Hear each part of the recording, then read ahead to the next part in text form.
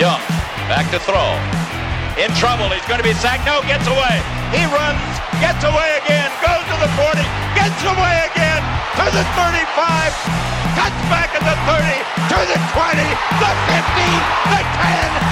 He dives, touchdown, 49ers. What's up, 49ers faithful? It is another episode of 49ers Web Zone No Huddle podcast, your 5-0 San Francisco 49ers No Huddle podcast. I'm Zane. We got stats. We got Levin. And as always, the 49ers Web Zone No Huddle podcast is sponsored by the QBSneak.com for accurate predictions on every NFL matchup and thought-provoking NFL content that can help your fantasy teams or confidence pools. Head to the QBSneak.com. And guys, this is becoming a nice tradition for us.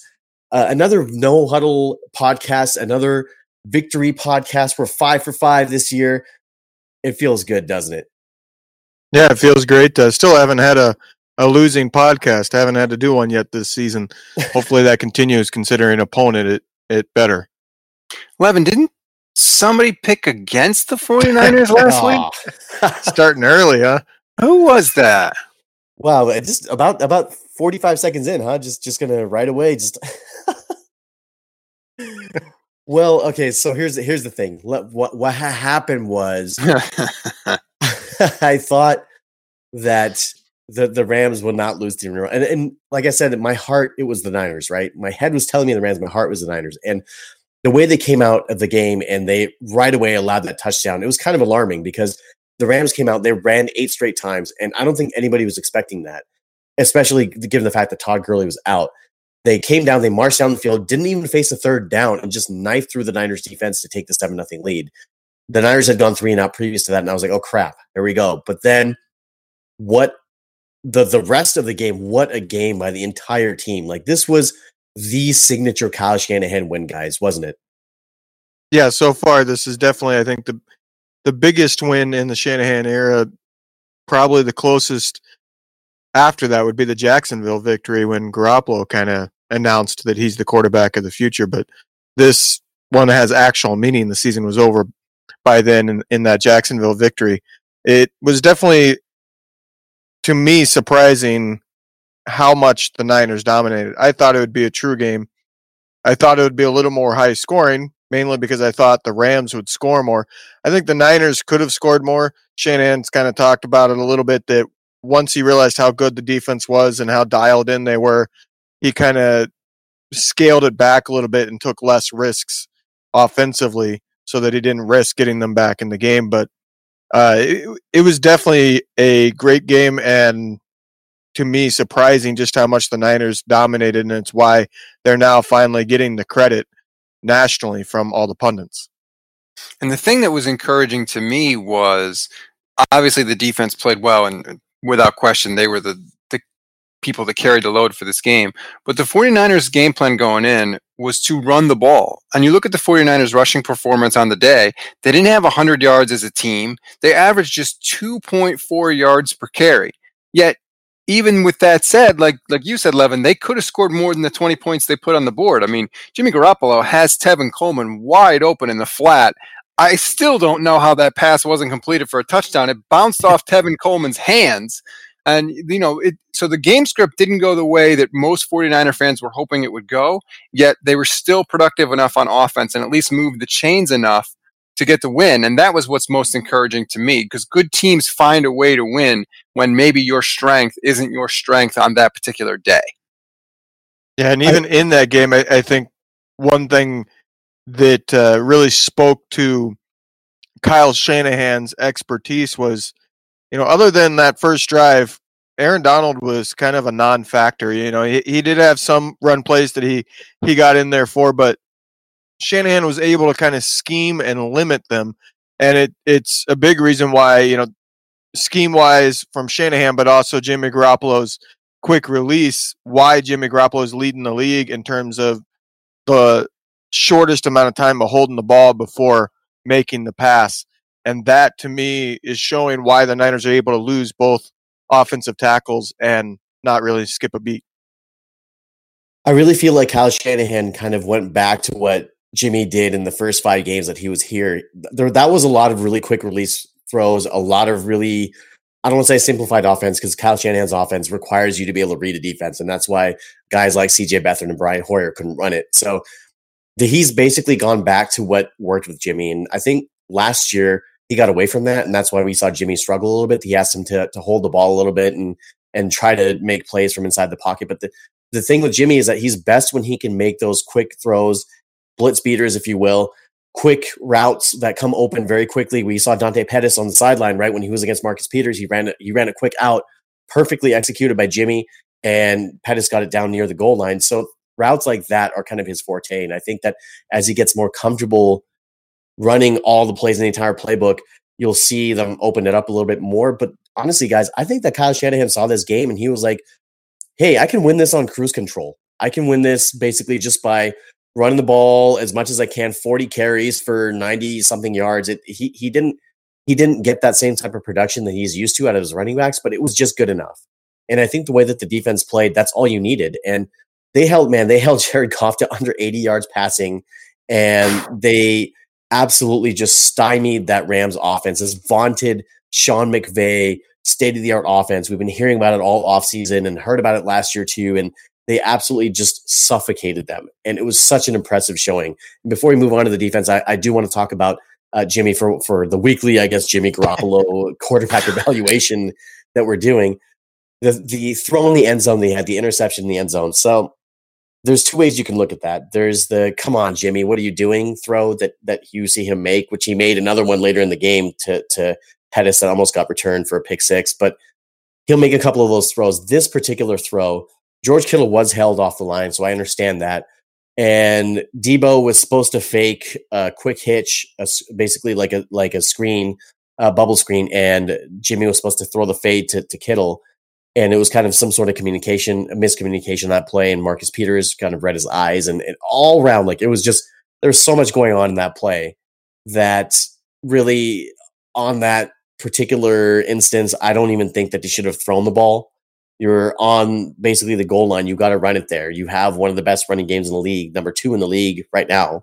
You have to be able to run that and get that 1 yard. So to me, it was a bad call by Shanahan to start, but it was even worse execution by Jimmy. I actually think the person that is at fault on the play is Debo. He runs that little smoke screen and then for some reason decides to start walking towards the end zone. And he's the one, that's the reason Peters is in the end zone.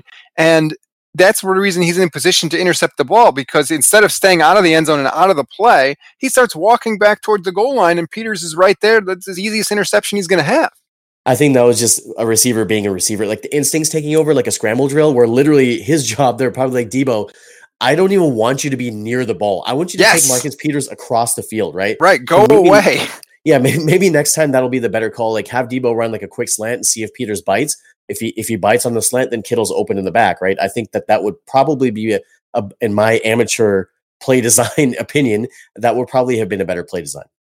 Right. I think on that play, Jimmy Garoppolo gets the interception, but he might be the third person on the list in terms of who's to blame. Mm-hmm. Kyle Shanahan is right up there with Debo as the most to blame. And then there's Garoppolo, where he should have seen it and recognized it, but at the same time, he's expecting something to happen and everything happened so quickly. And Kyle Shanahan even said that, he called it and told Garoppolo to just throw it.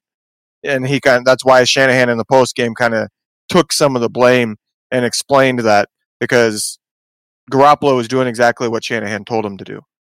So Garoppolo to me is kind of the third person to blame for that, even though it is a stereotypical interception of Garoppolo. He has those "what are you doing" type interceptions or throws every game. He has one or two of those. It is what it is, but that's one that doesn't really fall on his shoulders, in my opinion. He'll make a big boy throw, though. He had a few throws that were just big boy throws that, man, he stayed in there, stepped in the pocket, took a shot, and he delivered it on time. So I think that's the trait that they see in him, that he's able to do it under pressure. He's better when they blitz, right? So that's statistically, Jimmy Garoppolo over his career has been better against the blitz. So there's that one throw that I wanted back from him. And the other one was the flea flicker, Marquise Goodwin, who dropped it, who should have really caught it.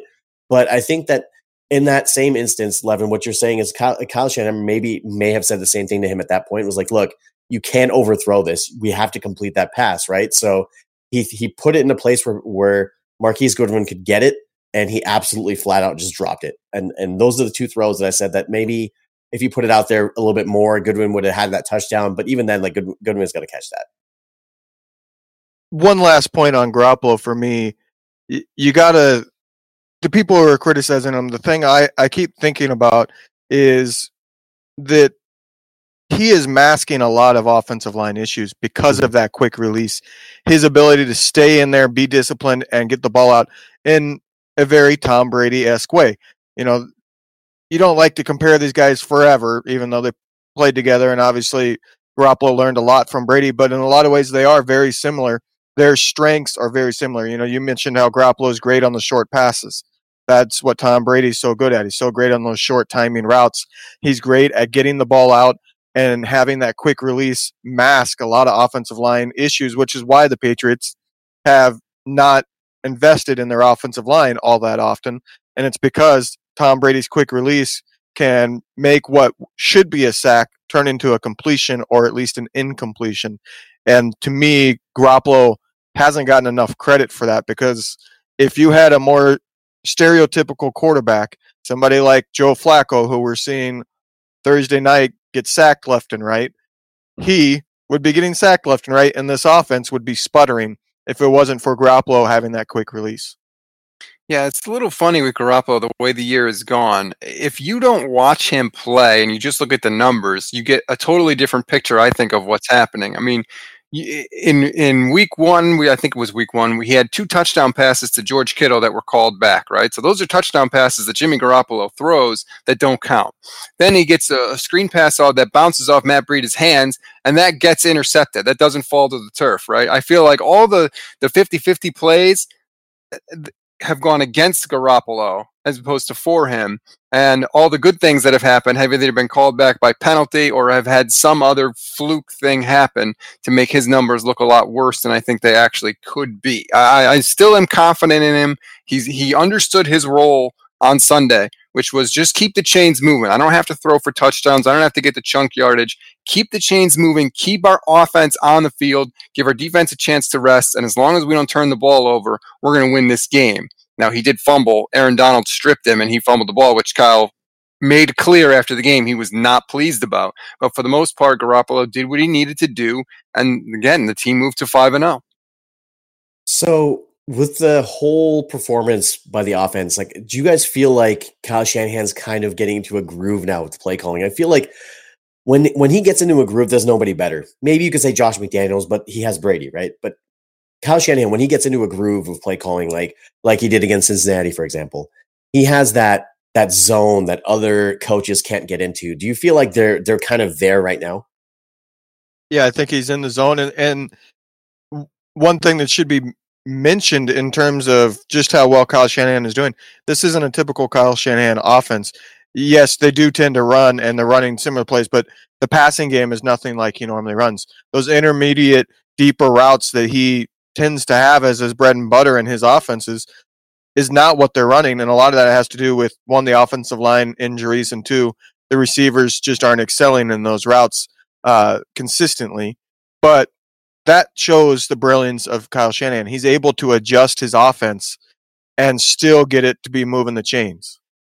I totally agree, because I think traditionally Kyle Shanahan has liked to throw the ball to a number one wide receiver a lot of the time. We saw that when he was in Atlanta with Julio Jones. That's really what he wants to do, is he wants to run the ball and he wants to pound the ball in the passing game to a number one wide receiver. 49ers don't have that. The 49ers have only had a receiver go over 45 yards twice this entire season. That's just not how their team is built right now. But to what you're saying, Levin, is that he's able to adapt the scheme to go to Kittle, to Juszczyk or Coleman, or use the other running backs to move the ball down the field. I mean, last year when Garoppolo was hurt, the team was moving the ball down the field with Juszczyk and George Kittle. And I was amazed all season. I said, this is a tight end and a fullback. That's the focus of a passing attack, and they're still getting the ball down the field. So I don't think he gets enough credit for how adaptable he's been so far in his 49ers tenure. Right, and those wide receivers, I wouldn't even say they have a clear number 2 right now. I mean, no wide receiver has really stepped up. Now, part of that might be the scheming that Shanahan's doing. I do think Shanahan hasn't really had to go to him, so he hasn't been risking those deeper throws. And in a lot of ways, the wide receivers haven't had the chance to shine, because if you do watch the film, you have seen some of the times where they do get open deeper, but it's just not high on the progression list for Garoppolo. So he gets to a different option before getting to that deeper ball. But in reality, it is what it is. The receivers, I forget the exact number, but they haven't even combined. Every single wide receiver on the Niners roster doesn't even have the combined stats of Michael Thomas in New Orleans. That's an entire wide receiver core not combining for one guy on another team. Yeah, that's bad. So this is a problem that we identified in the offseason, that they needed to bolster their receiving core. And they did with the additions of Debo and Jalen Hurd, who we still haven't seen in regular season action yet. However, when you draft rookies, you have to understand that there's a learning curve with that. And these guys aren't necessarily going to burst on the scene. It's very rare for a rookie to come out and post a 1,000-yard season, 800, 900-yard season with almost 10 touchdowns or double. That just doesn't happen. Even in today's NFL, where the focus is passing, it doesn't happen very often, because it takes time for that position to develop and to learn the little nuances that come with being able to get rid of a corner in the NFL and being able to deal with NFL passers that will throw it to you even when you're not ready, because they want to throw into tighter windows than they do in college, and to understand that you're not going to be as wide open as you were in college. So I think that's part of it. And the other part of it is just that they're becoming a little bit over reliant on Kittle. And I'm not trying to criticize here, because look, they're 5-0, it's working. But the reliance on Kittle, that eventually you're going to run into a team that's going to take him away, and you're going to have to find another way to beat that team. And let's say they take the run away as well. Or it may not be working, or for whatever reason, like you just don't have that option. You have to be able to get these wide receivers to get open. And this group, like, I don't think they scare anybody. That's the unfortunate thing. Like, I like Debo. I'm a Debo guy. I think that he's going to be great, but he's just a rookie. How much are you going to rely on this guy to carry your offense? And you have to be able to have that go-to guy in crunch time. And right now it's Kittle, but it has to come from the wide receiver position as well. I have one thought that literally just popped in my head while you were talking there, Zane.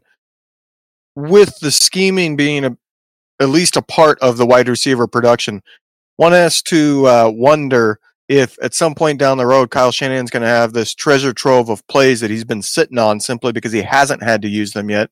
And all of a sudden, we're going to see a game where the wide receivers dominate. Just a thought, just popped in my head, but something that could quite likely, I mean, it's Kyle Shanahan. He always has a bag of tricks. Maybe he has all these wide receiver plays that he's just been sitting on. It's possible, and I certainly would like to see it. But honestly, the trade deadline is coming up. I would love to see them make a move for a wide receiver. I think that, in a perfect world, I would love to see them go get A.J. Green. I don't know what it would take for sure. It might be a little too much for the 49ers to give up, considering they don't have a second-round pick next year thanks to the D Ford deal. But either A.J. Green or even Emmanuel Sanders from Denver, who somehow has magically come back from a ruptured Achilles and looks amazing. I don't really understand how that's happening, but I think there's guys out there they could go and get to add that would really, really help the offense and take pressure off the run game and off of Garoppolo. There was a rumor that they were interested in Emmanuel Sanders in the offseason, and Denver's answer since then has been no. But it looks like they were trying to add a veteran presence there. Look, they re-signed Jordan Matthews, I believe, last week or a couple of weeks ago. They brought him back. So he's a veteran presence that you really don't know what you can get out of him. He's more accomplished than any other receiver on the roster, but there's a reason why he's kind of bounced around the league. I think that he would be good in this offense, but it's just a matter of like, well, that means you're going to take somebody off the field. And in his limited time, Kendrick Bourne has made a couple of nice catches, and Pettis seems to be sort of coming around ever since the Pittsburgh game. He seems to be more consistent, and he was the best receiver on either team, frankly, on Sunday against the Rams. But when it comes down to it, they don't have that dynamic threat that really makes an offense go from the receiver position. And really, do you need it? No, because if you think about it, the old Mike Shanahan teams from the Denver Broncos, right? I like to go back to those days. They didn't really have a super dynamic receiving threat. They had Rod Smith and Ed McCaffrey, who were reliable options, but they weren't like all-world speed burner physical guys. They were just system guys that did really well in that system. And what they had was they had Shannon Sharpe, an elite tight end, Hall of Fame tight end. and they had Terrell Davis, Hall of Fame running back. So they had the running game, a really solid offensive line. John Elway obviously was the Hall of Fame quarterback at that point, but his skills were declining by that time. And you had really that sort of dynamic on offense. And the 49ers have kind of built something similar here, where I'm not saying that Jimmy is going to be a Hall of Famer, Bria is going to be a Hall of Famer. Hopefully they will, but I'm not saying that. But I'm saying that the concept is the same, where you really don't necessarily need a stud wide receiver to make it work. And I think that so far it's worked, but at some point I really hope that they can start getting the ball to some of these wide receivers. I really do. Well, there is one factor when it comes to trading for a wide receiver, because people have talked about, well, there might not be a really big need because there's Trent Taylor and Jalen Hurd who can come back. The one factor of that is a team can only bring back 2 people from that short-term IR in a given season. Are the Niners really going to use both designations on a wide receiver? It's possible, but that's something that's we could do a whole show, in my opinion, on that debate, because there's 4 candidates mainly.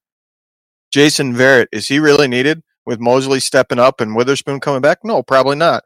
The other one's Contavious Street. Is he needed? No, look at the defensive line depth with Solomon Thomas stepping up this past week. Would he really get any plays?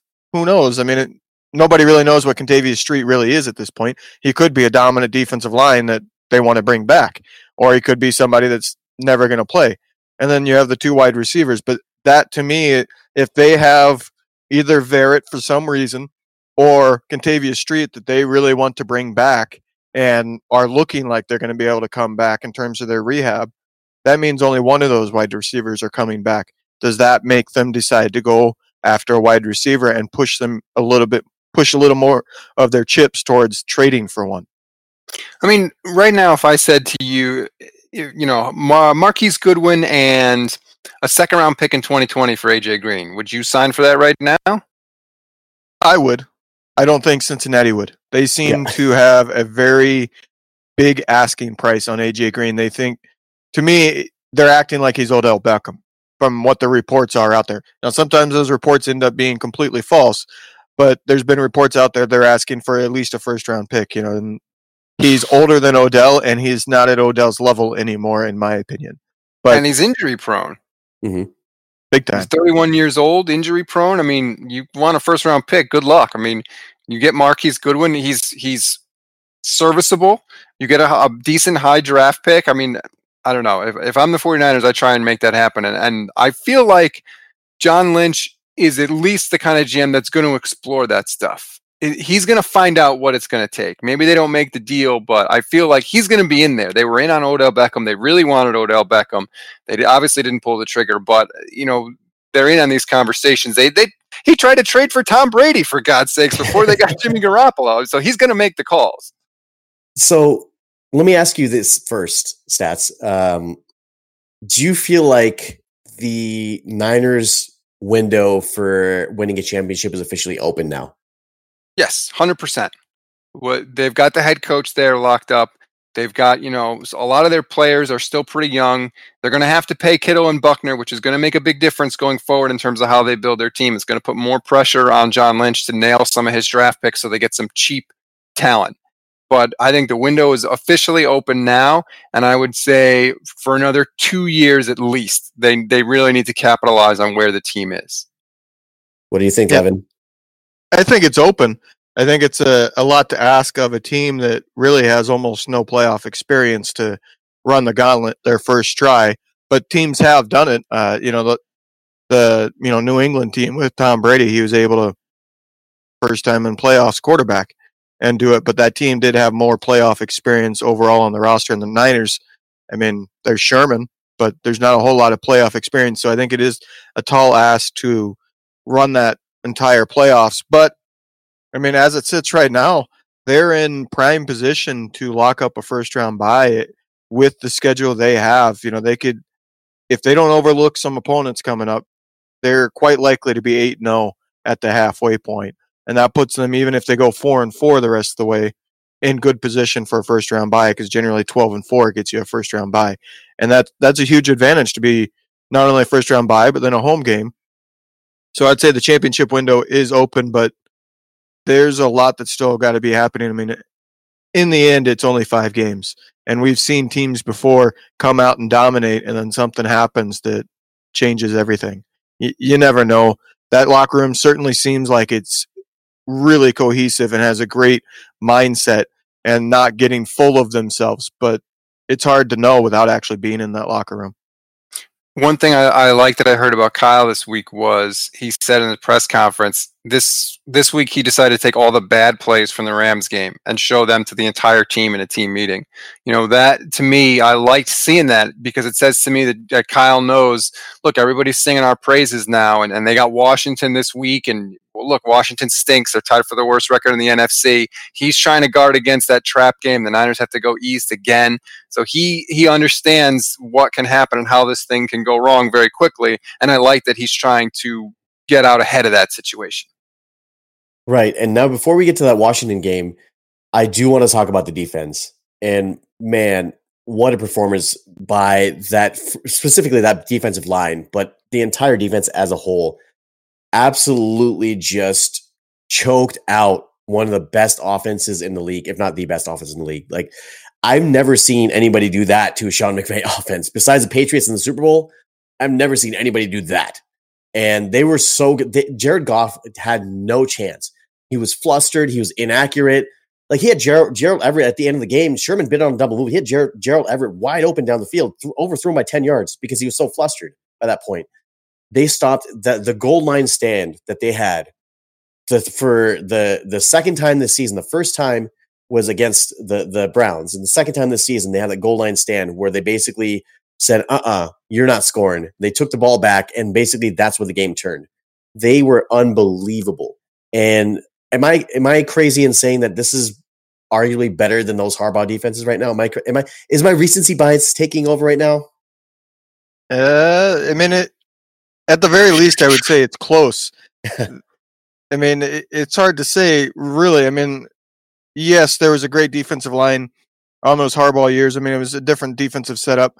I would say as good as the linebackers have been, I'm not picking against Patrick Willis and Navarro Bowman. But fair enough. This secondary, I think, ironically looks, at least to me, better than that older secondary in 2011.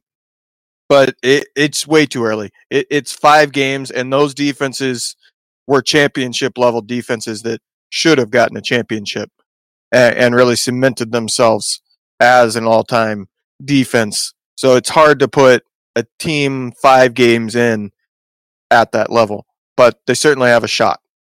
I will say, and this is something I tweeted earlier this week, I don't understand why people put the Patriots defense this year ahead of the 49ers. I don't understand it at all. Look who the Patriots have played. The Patriots haven't played anybody with any decent quarterback except for Ben Roethlisberger, and we know that his arm was basically falling off. So I clearly think the 49ers have the best defense in the NFL. Like you said, they shut down the Rams. The Rams, I think, didn't complete a pass longer than 12 yards in the entire game. It was complete domination. I've never seen both tackles get pushed so far into the backfield that the quarterback has to step up into the pocket because he's going to be a sandwich if he doesn't. And that's what happened on Sunday. It was complete domination by San Francisco. I think their offense or their defense is the best in the league. I don't care what New England does. Let's see New England play somebody good first and then get back to me. And even though I'm getting a little annoyed by all the Robert Saleh reaction shots on the sideline, like I don't need to see him every time, but I do love the way his defense is playing.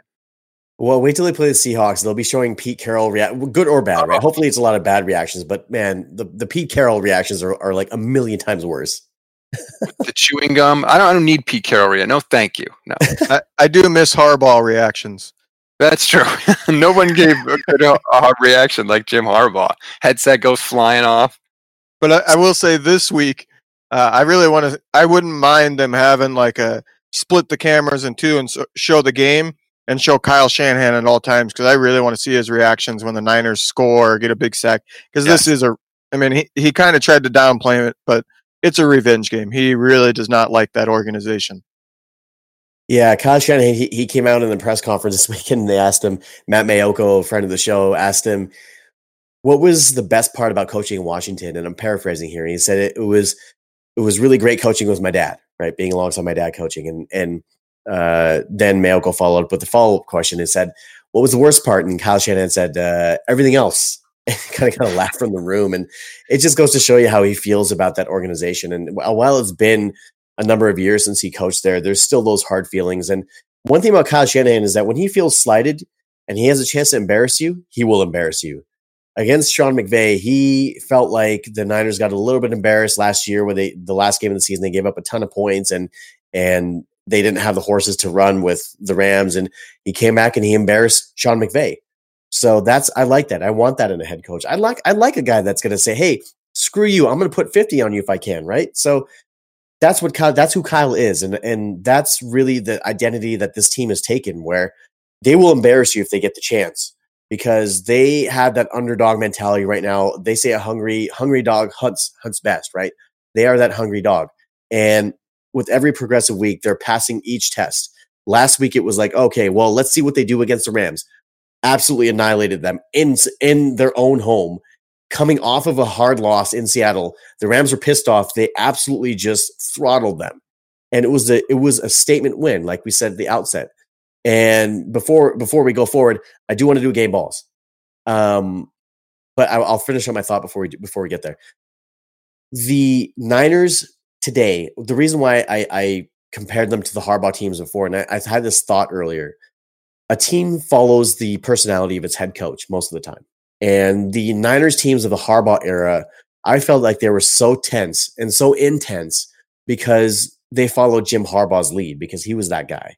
And I feel like these Niner teams are kind of following Kyle Shanahan's lead, where they're intense, but they're more controlled, right? Like it's a controlled chaos that you see from them. It's not like running around with our like chickens with our heads cut off. It's like, okay, there's a methodical way we're going to go about things, and there's a way that we're going to do this without really losing our cool. You don't see these teams taking those stupid like 15-yard penalties that the Niners used to take when they played up in Seattle, like those dumb penalties for hitting a guy after the whistle. They don't do that. And I really feel like it's to their benefit when you get into a high stakes game to remain cool and remain calm. I really feel like they lost that Super Bowl because they were too tense. They came out and they weren't ready to play. They came out with a penalty. They were too tense. Harbaugh was too tense. And then when they got back into the flow of the game, then you saw the real 49ers in the second half. But by that time, it was almost too late. So to me, the fact that Kyle Shanahan is a cool customer, cool under pressure, it's to the benefit of this team. Well, I think they lost that Super Bowl because they didn't give Frank Gore the ball, but that's Amen. an old issue that we don't need to bring up. Well, I mean, I disagree. I mean, I agree because that happened at the end, but by that time the damage was already done. Like they fell behind because they didn't come prepared to play. Right. Like they absolutely, like the Ravens jumped on them. Like come on, look at Joe Flacco today. Like at this point in time, and do you really believe that this guy beat the 49ers for a Super Bowl? Come on, man. Like Nope. Joe Flacco he's an average quarterback who got hot at the right time, and all of that stuff combined with the fact that they were tense and they didn't come out ready to play, and they just fell too far behind. They ran out of time. So really, that's just my opinion on it. I know that I'm not trying to trash the Harbaugh teams. That was a great run, but I'm really, really happy with where they are now. I don't think any Niner fan can be disappointed with where the Niners are right now. If they're disappointed, I would say they're not a Niner fan. I mean, disappointed in what? There's 0 losses? Like literally unless you wanted them to score 40 points a game, you have nothing to complain about. Yeah, there's still some people out there who are still like, oh, well this, well that. Well, you know what? Like look at the record and just be happy, because for 4 years we've been complaining about them losing. So they're finally a winning team, a playoff contending team. Let's be happy with that. All right, now on to game balls. So I think I'll go first this week. So I think that this performance that the defense put on was an all-time Kyle Shanahan sort of like statement sort of performance, right? Where we've never seen them do this before, right? We've seen them do good stuff before, but this was a performance back from those Harbaugh days, right? Where that we had that dominant defense with all those Pro Bowlers, all pros, and hopefully future Hall of Famers.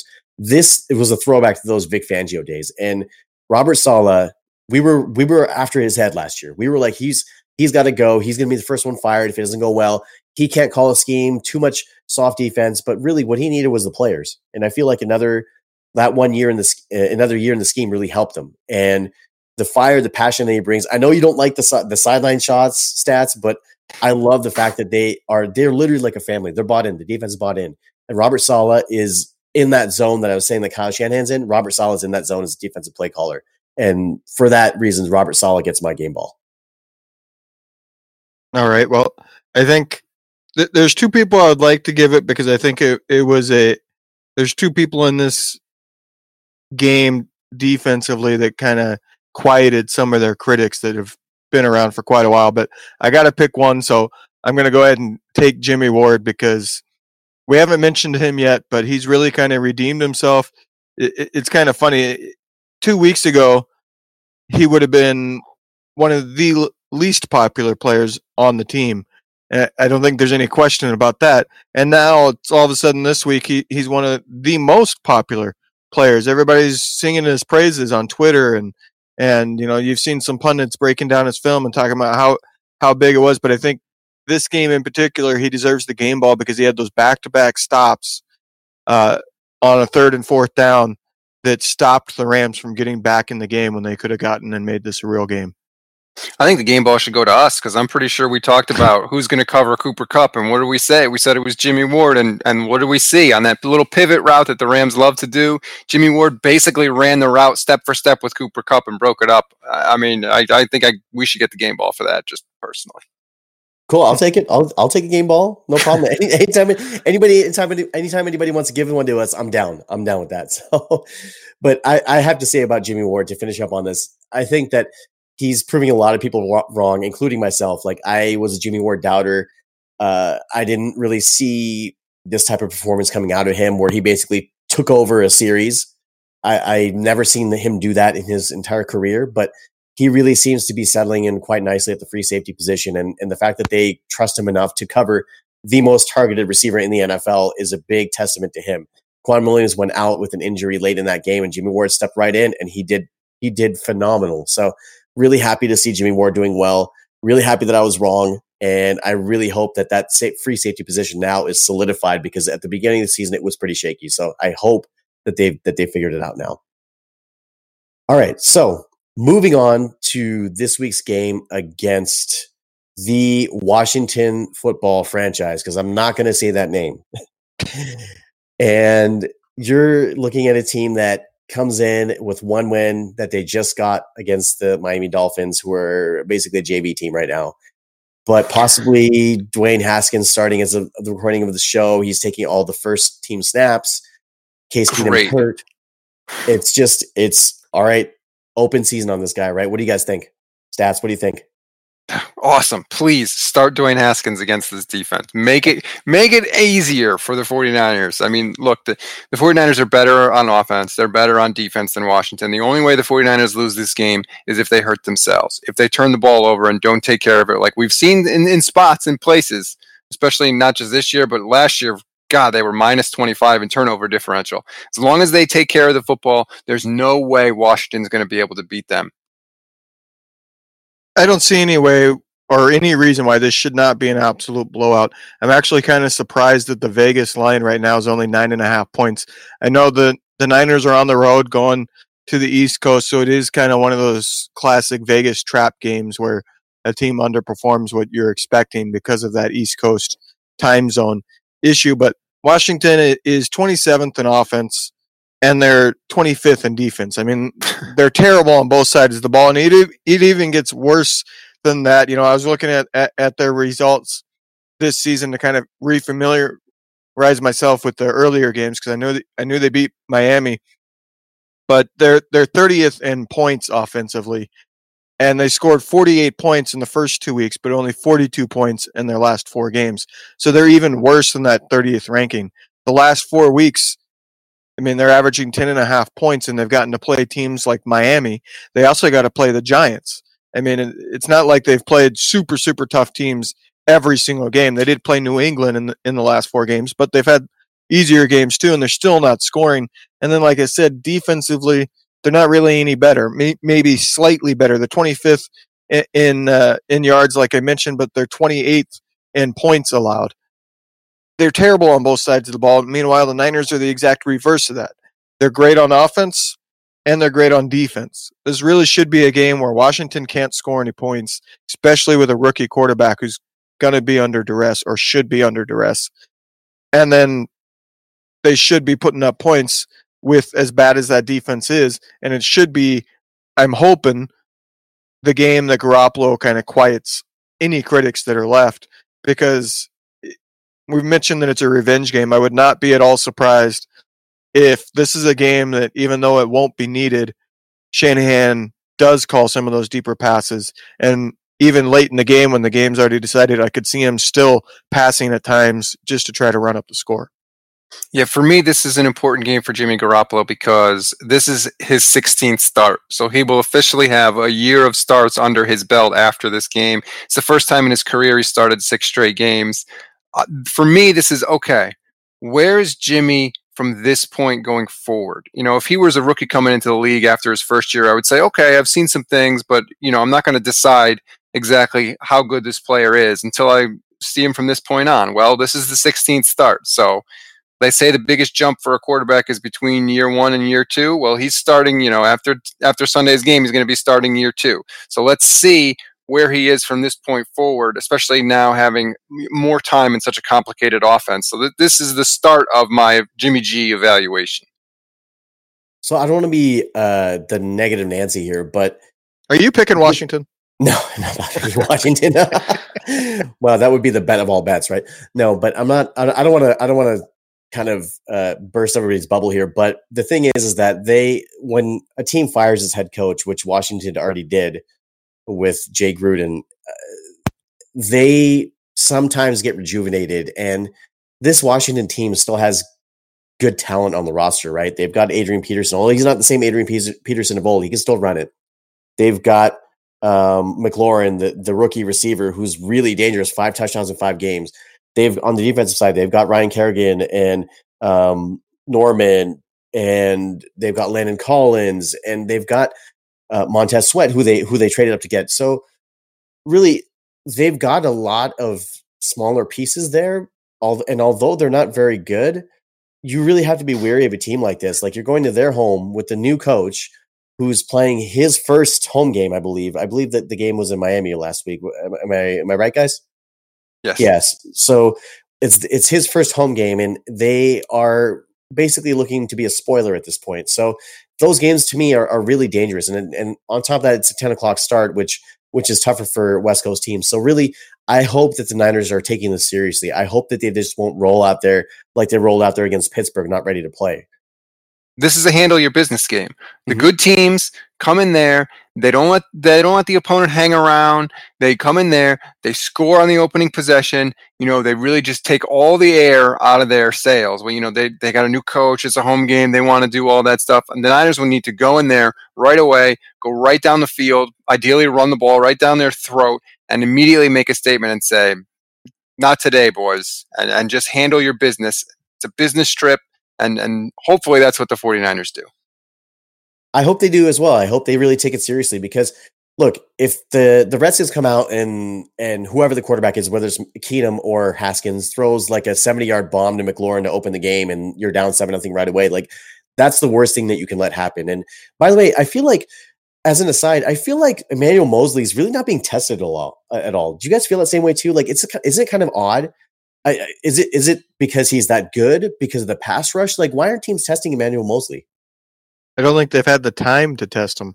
I think that's a big part of it, is they really haven't had, the defensive line. We all know how great they've been and how much, Nick Bosa has dominated since he got healthy, even though he was very good before with the ankle injury before the bye week. But to me, he hasn't played bad either. If you review the film, it's not like there's been guys that have been getting open on him that were just missed. He's been playing great. So there's not a whole lot to test there. I'm surprised the guys haven't thrown at Richard Sherman more, to be honest with you. I'm not convinced that Richard Sherman is, back to or close to the guy that he was in Seattle. To me, every time I watch Richard Sherman on film, it looks like he's playing off everybody. He's terrified of getting beat deep, and he will give you the outs and the curls, and he'll come up and make the tackle. And I'm really surprised that they haven't gone at him more, because I think that he is not the same guy, and there's yards to be gained there if, like we've been saying, you have the time to throw the ball. Right, and I think Zane was the one that mentioned where he bid on a double fake. last week and got burned deep. There have been opportunities against Sherman, and I was under the same thought that you think Sherman's not quite as dominant as he used to be. I think he's still a very good corner, but he's not that dominant corner that you just don't throw to his side of the field. But then I did see a stat, and I can't remember which media outlet put it out there, but I saw it on Twitter, where Sherman is allowing the fewest yards per target thrown his way in the NFL over the last 3 seasons since 2016, which includes last year and this year. Now, it wasn't just for this year, so I don't know what he's done this year in that, and that's a hard stat to find yourself without just watching every single play and calculating it yourself. But that to me shows maybe we're wrong and he is dominant. But I wondered this last year because I did notice the same thing, that he always plays off. Why aren't they just, okay, you're going to play off? We're going to take that 3, 4, 5 yards that you're going to give us. We're going to run a short slant on you because you're playing 5 yards off, and we know we're going to get the completion and get 5 yards. But at the same time, Sherman also likes to kind of be a trickster where he baits a quarterback into throwing those types. And he's also the type of guy that's going to learn. You do it once, he might pick the next one. But I am a bit surprised in that. And like I said, in film, you haven't seen Mosley get beat, but we have seen Sherman getting beat occasionally. I think he is susceptible to those double moves. It's not the first time in the last 2 years I've seen him get beat on a double move, because I think he knows that he doesn't have the elite speed, so he has to be super aggressive. Yeah, he's really good at that press bail technique, right? Where you press at the line, and right before the snap happens, he bails and he basically gives a little bit of a cushion. So he's one of the best in the league at that, because again, like you said, he doesn't have elite speed. He never has, right? He's always gotten by on physicality and his own guile. So I think that's going to continue. And I think he's been great this year for a number of reasons for that young secondary. But really, I think that Washington will probably try to test Mosley more. I think because they have nothing to lose. And you're going to see them try to, especially if Haskins plays, they'll probably try to pound the ball with Peterson. And that bodes well for the 49ers because their run defense is pretty good. And you'll see more of Solomon Thomas inside. He had that sack last game from the interior, which was great to see. I think he's going to be really good there. They should keep him there, and you'll see him more a part of that rotation. But Washington really, they just don't match up well, and they don't have anything that really scares you. I know McLaurin is a really good player, but he's not a guy that can take over a game, right? He's a guy that's basically like a home run threat, and then it's like, okay, well, double him over the top, then who do you have? So they just don't have the talent that matches up with the Niners. And it's nice, first of all, it's nice to be able to say that. And second of all, I really think that if you're going to be contending for a division title and a first round bye and all these things that all these people are now saying about the 49ers, you have to have these games. You have to win these games that are basically trap games. And not only this week, but the next two after this, right? And we'll get to that in a little bit. But really, the Niners have to score early, put the Redskins down. I said their name. Put the Washington franchise down and ensure that they can't get back up and let that defense go to work. Really, that's when that defense is going to be at its best. So as far as predictions go, I'm going Niners. Like there is no decision on this, right? It's Niners, and I'm going to say that it's not going to be close. They're going to go 31-10. Yeah, I'm kind of debating how high I want to go with the Niners. I think I'm going to go 34 points for the Niners. I don't think Washington gets a touchdown. I think that's going to be what the defense goes into this game as their goal. No touchdown. So I will give Washington 3 scoring drives, which means 3 field goals. So I'll go 34-9. Well, you guys are more optimistic than me. I'm going to go 24-10 San Francisco. I think that Washington will get a garbage touchdown somehow, maybe even off a turnover. They'll sneak in somehow, some way, but it's going to be one of those games where the score doesn't really tell the story about how much one team controlled the game. So I'll go 24-10, but it's going to feel better than that. All right, guys, I got to break this right now. So as of the recording of this show, I just found out right now, looks like I just found out on Twitter, it's trending. Patrick Mahomes has a dislocated kneecap. So he's going to be out for, I don't know how long, but he's going to miss time for sure. Going for an MRI tomorrow. That's huge. That's like landscape altering for the NFL if it's a significant injury. Like they'll see if there's any ligament damage underneath that. I've had knee problems as an athlete in the past, and they're not fun. They take a long time to heal sometimes, and I wish him the best. I hope a quick recovery. But man, if he's out for an extended period of time, does that not change the landscape of the NFL? Certainly changes it for a team like the Raiders, who are in that division and are sitting with a decent record. And that Chiefs offense is nothing without Mahomes. I mean, in all honesty, in my opinion, that team hasn't done a very good job of building that roster outside of getting Mahomes and getting a Tyreek Hill. The defense is garbage. I mean, it's one of the worst in the league. Yeah. Mm-hmm. There's no ifs, ands, and buts about that. It's one of the worst in the league. And now without Mahomes, that offense at best is going to be average. So if he's out for a significant period of time, they might not even make playoffs. But for the Niners, I mean, it's the AFC and they're not on our schedule. So it's not going to be a huge seismic shift in the favor of the Niners because it doesn't affect them a whole lot. Yeah, I agree. Right now, it doesn't seem like it's going to affect them. You're right about the defense being garbage. Coming in the game tonight, they'd given up at least 180 rushing yards in 4 straight games. People are just powering the ball down the field against them. My first thought when I saw the Mahomes news was, well, Tom Brady's walking into his 4th straight Super Bowl appearance. Yep, who else in the AFC? There's only one other team in the AFC I feel like that could even challenge him, and that would be Houston, just because Deshaun Watson is so freaking awesome, basically. But other than that, I just look and say, well, if the Niners did somehow manage to get to a Super Bowl, they're going to be playing, get ready for 2 weeks of the student in Jimmy Garoppolo faces the mentor in Tom Brady and that whole nonsense. But like we've said, we're a long, long way away from that. I'm not going to lie. I've thought of that. I actually have recently thought of it. I've dreamed about it. And it would be quite the storyline for the NFL. Now, look. Can we clinch a playoff spot first, please? I know.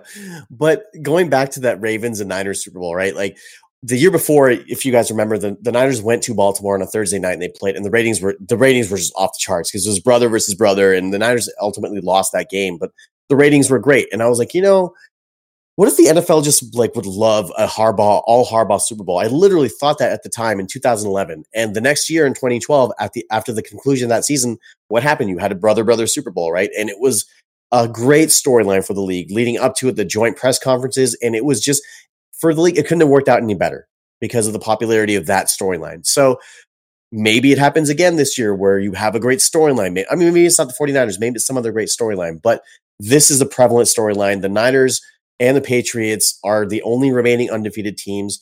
Garoppolo versus Brady, that whole storyline will, if they both keep winning, you'll start hearing more of that. But, I think that the Niners, what they need to do is take one game at a time. They really have to play each one of these games as its own entity. They can't get too ahead of themselves because if you think about it, if you try to unpack this and say, okay, well, where do they fit in the hierarchy of the NFL? Some people are putting them as the best team. Some people are putting them against right below the Patriots. Some people say the Saints are better. To me, the Niners are the second best team in the NFL. Why? Because you look at the Saints. They've lost to the Rams. The Niners just beat the Rams. You look at the Seahawks. They can't stop anybody. I'm not scared of that Seattle defense anymore. Out of 4 out of their 6 games that they played, they've given up more than 25 points. You're not going to beat anybody like that. I don't care how good Russell Wilson's playing. That's not a sustainable way of playing. Kansas City did that last year, and look what happened to them. Eventually, your offense is going to meet a team that won't be able to compete. So the Niners have to really stay the course, pay attention to their own games.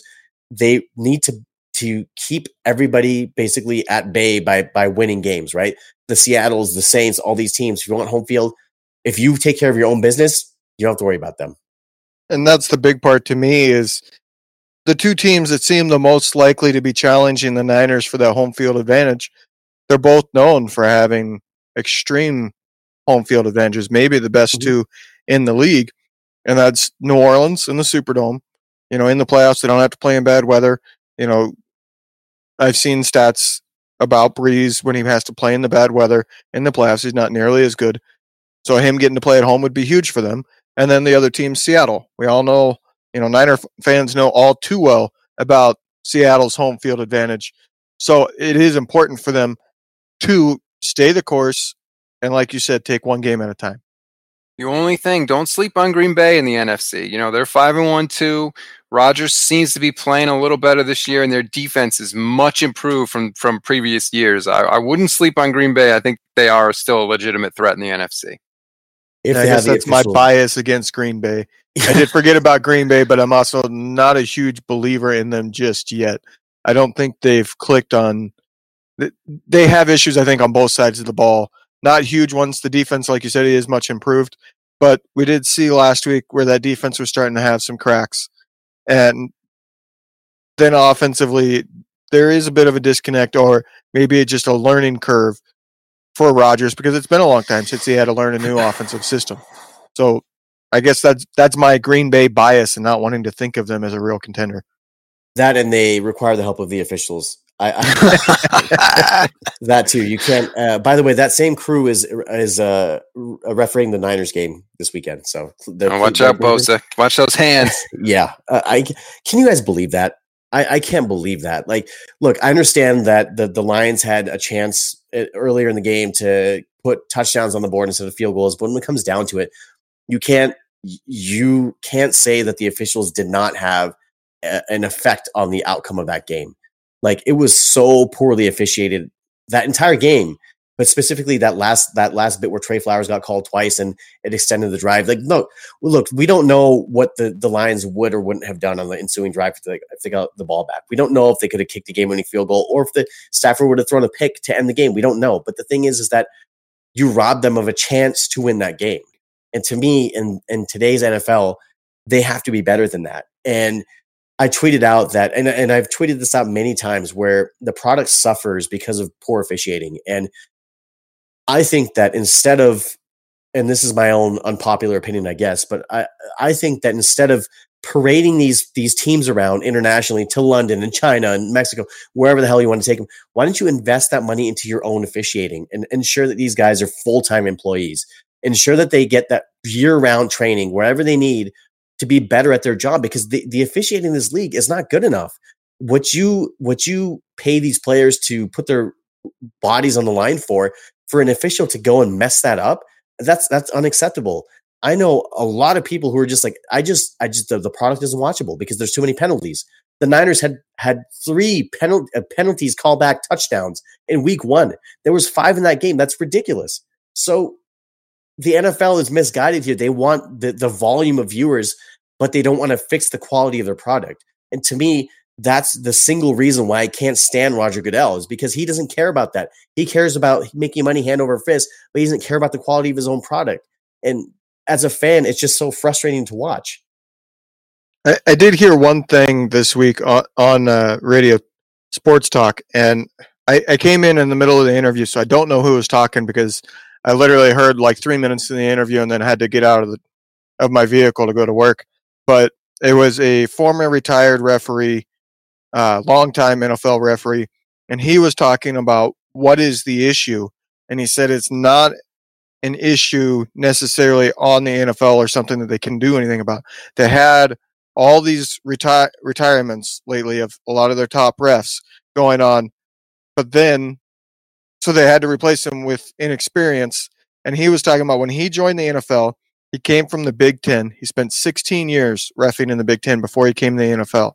And he said he was a terrible referee for the first 2 to 3 years in the NFL because the game was so much faster, he couldn't keep up. He was missing things. He was seeing things that he thought was one thing but wasn't. And it took him 2 to 3 years to adjust to the speed of the game. And that was with 16 years experience in a big conference like the Big Ten. A lot of the new guys, including the person who made that penalty call against Detroit, are coming with only 5 to 6 years experience in college. And that, to me, what does the NFL do? If they're having retirements and then the only guys left that are willing to make the jump aren't that experienced, there's really only one thing, and that would be to have them be full-time, like you said, in the offseason, be training to be better refs or something along those lines. But that's a huge ask. And they do have a union. The referee union does exist. And a lot of these guys have full-time jobs elsewhere. You know, I forget which referee. It was one of them. Might have been Hockley, or somebody was a doctor. You know, they're not going to leave being a doctor to be a full-time ref, in my opinion. I believe. You know what I mean? Oh, Hockley's a lawyer. Yeah. But to me, there's not a great solution. They're inexperienced refs right now, and it's probably going to be 2 to 3 more years at least for this to be fixed. See, I don't think the league has an officiating problem. I think the league has a vision problem, essentially. I don't think the referees are substantially worse than they have been in the past. I think the problem is that we all sit at home on our beautiful HD televisions and we can see exactly what happened in slow motion from multiple angles. We see all the mistakes that they make more than we've ever seen them before. The problem is they can't fix it. I don't think people blame the officials for blowing calls like you were just saying, Levin. The game is so fast. It's hard to see what the hell is going on out there. At the same time, avoiding these athletes that if they make contact with you can pretty much turn you into dust. What they need is a sky judge. They need somebody, an official up in the booth who sees what we see and in real time, not in a review, but right after the play, when a flag is thrown, he can say, you know what, pick up that flag, or yes, that was a penalty in real time, and help these officials, give them help for some of these things that are going on because the game is so fast. I think that's the issue, is that we see all the mistakes more than we ever have, and we see a way that the NFL could fix them that they're choosing not to implement. Yeah, I mean, I could buy that. To me, it's just, I just hate seeing the flow of a game disrupted by laundry on the field, right? Whether it's a red or yellow flag, either way. And I think that this didn't really go reported too much, but I believe you guys at PFT actually reported this. I saw this on your site, Stats, was that Al Riveron talked to the officials after the first week of the season about holding calls specifically. And there's an emphasis of letting more go because there were too many holding calls, and the league average dropped from over 5 in the first week to 3 in the second week, or almost 3 in the second week. It was like 2.9. So there's a clear course correct that they're trying here. I think with a lot of the new officials, Levin, that you were saying, I think that they need that course correct because maybe they're a little bit overzealous and they realize that, hey, I maybe have to hold on to this flag to let the flow of the game for the betterment of the game. Because look, honestly, guys, it's sports. There's penalties on every single play. That's just the way it is. And some of them are caught, some of them aren't. So it's just par for the course, really. I think that in a way, I do agree with you, Stats, that they are not any worse than they were in the past, because we do have access to HD and camera angles that you don't see on the field. But I really also think that because of that, maybe they can take advantage of it and have, I don't know, they talked about eye in the sky sort of stuff, right? It's just, to me, it's just a really fascinating debate, and there's no quick fix to it, but it's just a really fascinating debate. And I hope the Niners are not victimized by this, by the way, at any point in now or in the future. Well, hopefully they should be insulated, or if they play up to what they should be insulated from a referee being able to decide a game this week, at least, against Washington. Yeah, and really, if they do get down, it's you can't hit the panic button and really stay the course and try to just put yourself in a position, like you said, of not being able to be affected by the officials. So that's one big thing that I wanted to address on the show this week. The other big thing, guys, Jalen Ramsey to the Rams, and in my opinion, ultimate panic button move. The Rams shipped off Marcus Peters, and when I saw that happen, I was like, this is not done yet. There's no way that they ship off Marcus Peters for a nothing linebacker to the Ravens. They cleared up cap room so they can make that Ramsey trade. And boy, did they ever mortgage their future to get Jalen Ramsey. Like, they are all in this year and next year, and basically that's it. They don't have a first-round pick for the next 2 years. They are going to have to pay Jalen Ramsey top dollar. They're going to have over $100 million by that point locked up in 5 guys on their roster. And they are going to go through some really, really hard decisions if this doesn't work out for them. The Jalen Ramsey thing, I had coworkers going, the Rams are now going to be right up there and you got to worry about them again. To me, I'm okay with the trade because, for one, Jalen Ramsey, what does he do? He's going to shut down your number 1 wide receiver. Well, the Niners don't have one. We've already covered that. Yeah. He's not going to really help. He's going to shut down somebody that is only as good of an option as the other guys that are out there. He's not going to be able to go one-on-one with George Kittle because he's a tight end. He doesn't line up in the right spots for Ramsey. You're going to put Ramsey, in danger's way on the run game if he's sitting in the box as a slot receiver or something along those lines. And then on top of that, they paid Jared Goff the most of any quarterback, the highest contract. They got the most expensive running back. They got the most expensive wide receiver in Brandon Cooks. They got the most expensive defensive player in Aaron Donald. And now you're going to add Jalen Ramsey, who I would guess is going to have to be the most expensive cornerback out there. They won't have cap space to not only go out and improve their team, but they're not going to have cap space to keep their guys. They're going to have no depth going next season, and they're going to lose some quality players, starting quality players, because of this trade. So to me, it makes them better this season, yes, but not necessarily better against the 49ers. And then next season, they'll be at best even with what they were before this trade, because they're not going to have the cap space to do anything. Yeah, you said it, Levin. I think that the way I evaluate moves a lot of times is, what do the other people in your division, what would their reaction be to this move? And my reaction to this move was, okay, I mean, congratulations. The last first round draft pick you had was Jared Goff in 2016, and you're not going to have another one until 2022. All right, so now you've given away your best chance to bring in cheap, high-end talent. You got a guy in Jalen Ramsey, as you said, Levin, who covers number one wide receivers. Well, look at the NFC West. I mean, Larry Fitzgerald's probably the best wide receiver in the entire division, and he's ancient. He's a fossil. Mm-hmm. So I'm not really sure what the Rams are going for this move. Jalen Ramsey doesn't block on the offensive line. That's clearly their biggest deficiency. So as a Niner fan, I love to see it. Please continue giving up high draft picks for players that don't improve your team that much and don't address your biggest weakness. Please. Yeah, it makes me laugh because not only is their offensive line their biggest weakness, and now they got a really difficult task at improving it, but what is their quarterback? This isn't the case, like we mentioned earlier, with they have a quarterback like Jimmy Garoppolo who can get rid of the ball and handles pressure really well. It's not a case of the New England Patriots having Tom Brady.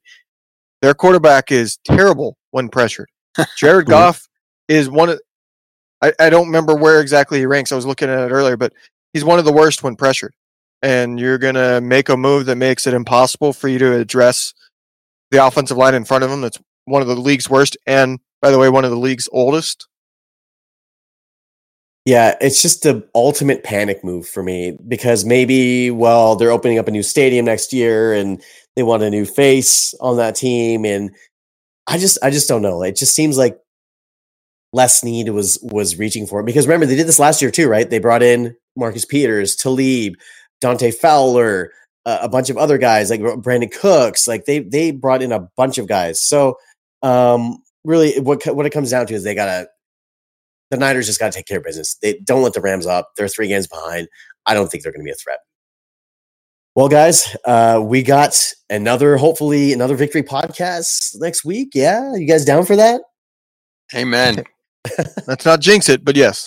Okay, I'm sitting in a wood chair, right? So I'll just knock on wood right now. So, all right. So for Rob Stats Guerrera and Levin Black, this is Zane Naffy with another episode of the 49ers Web Zone No Huddle podcast. And remember, everybody, for accurate predictions on every NFL matchup and thought-provoking NFL content that can help your fantasy teams or confidence pools, head to theqbsneak.com. See you guys next week.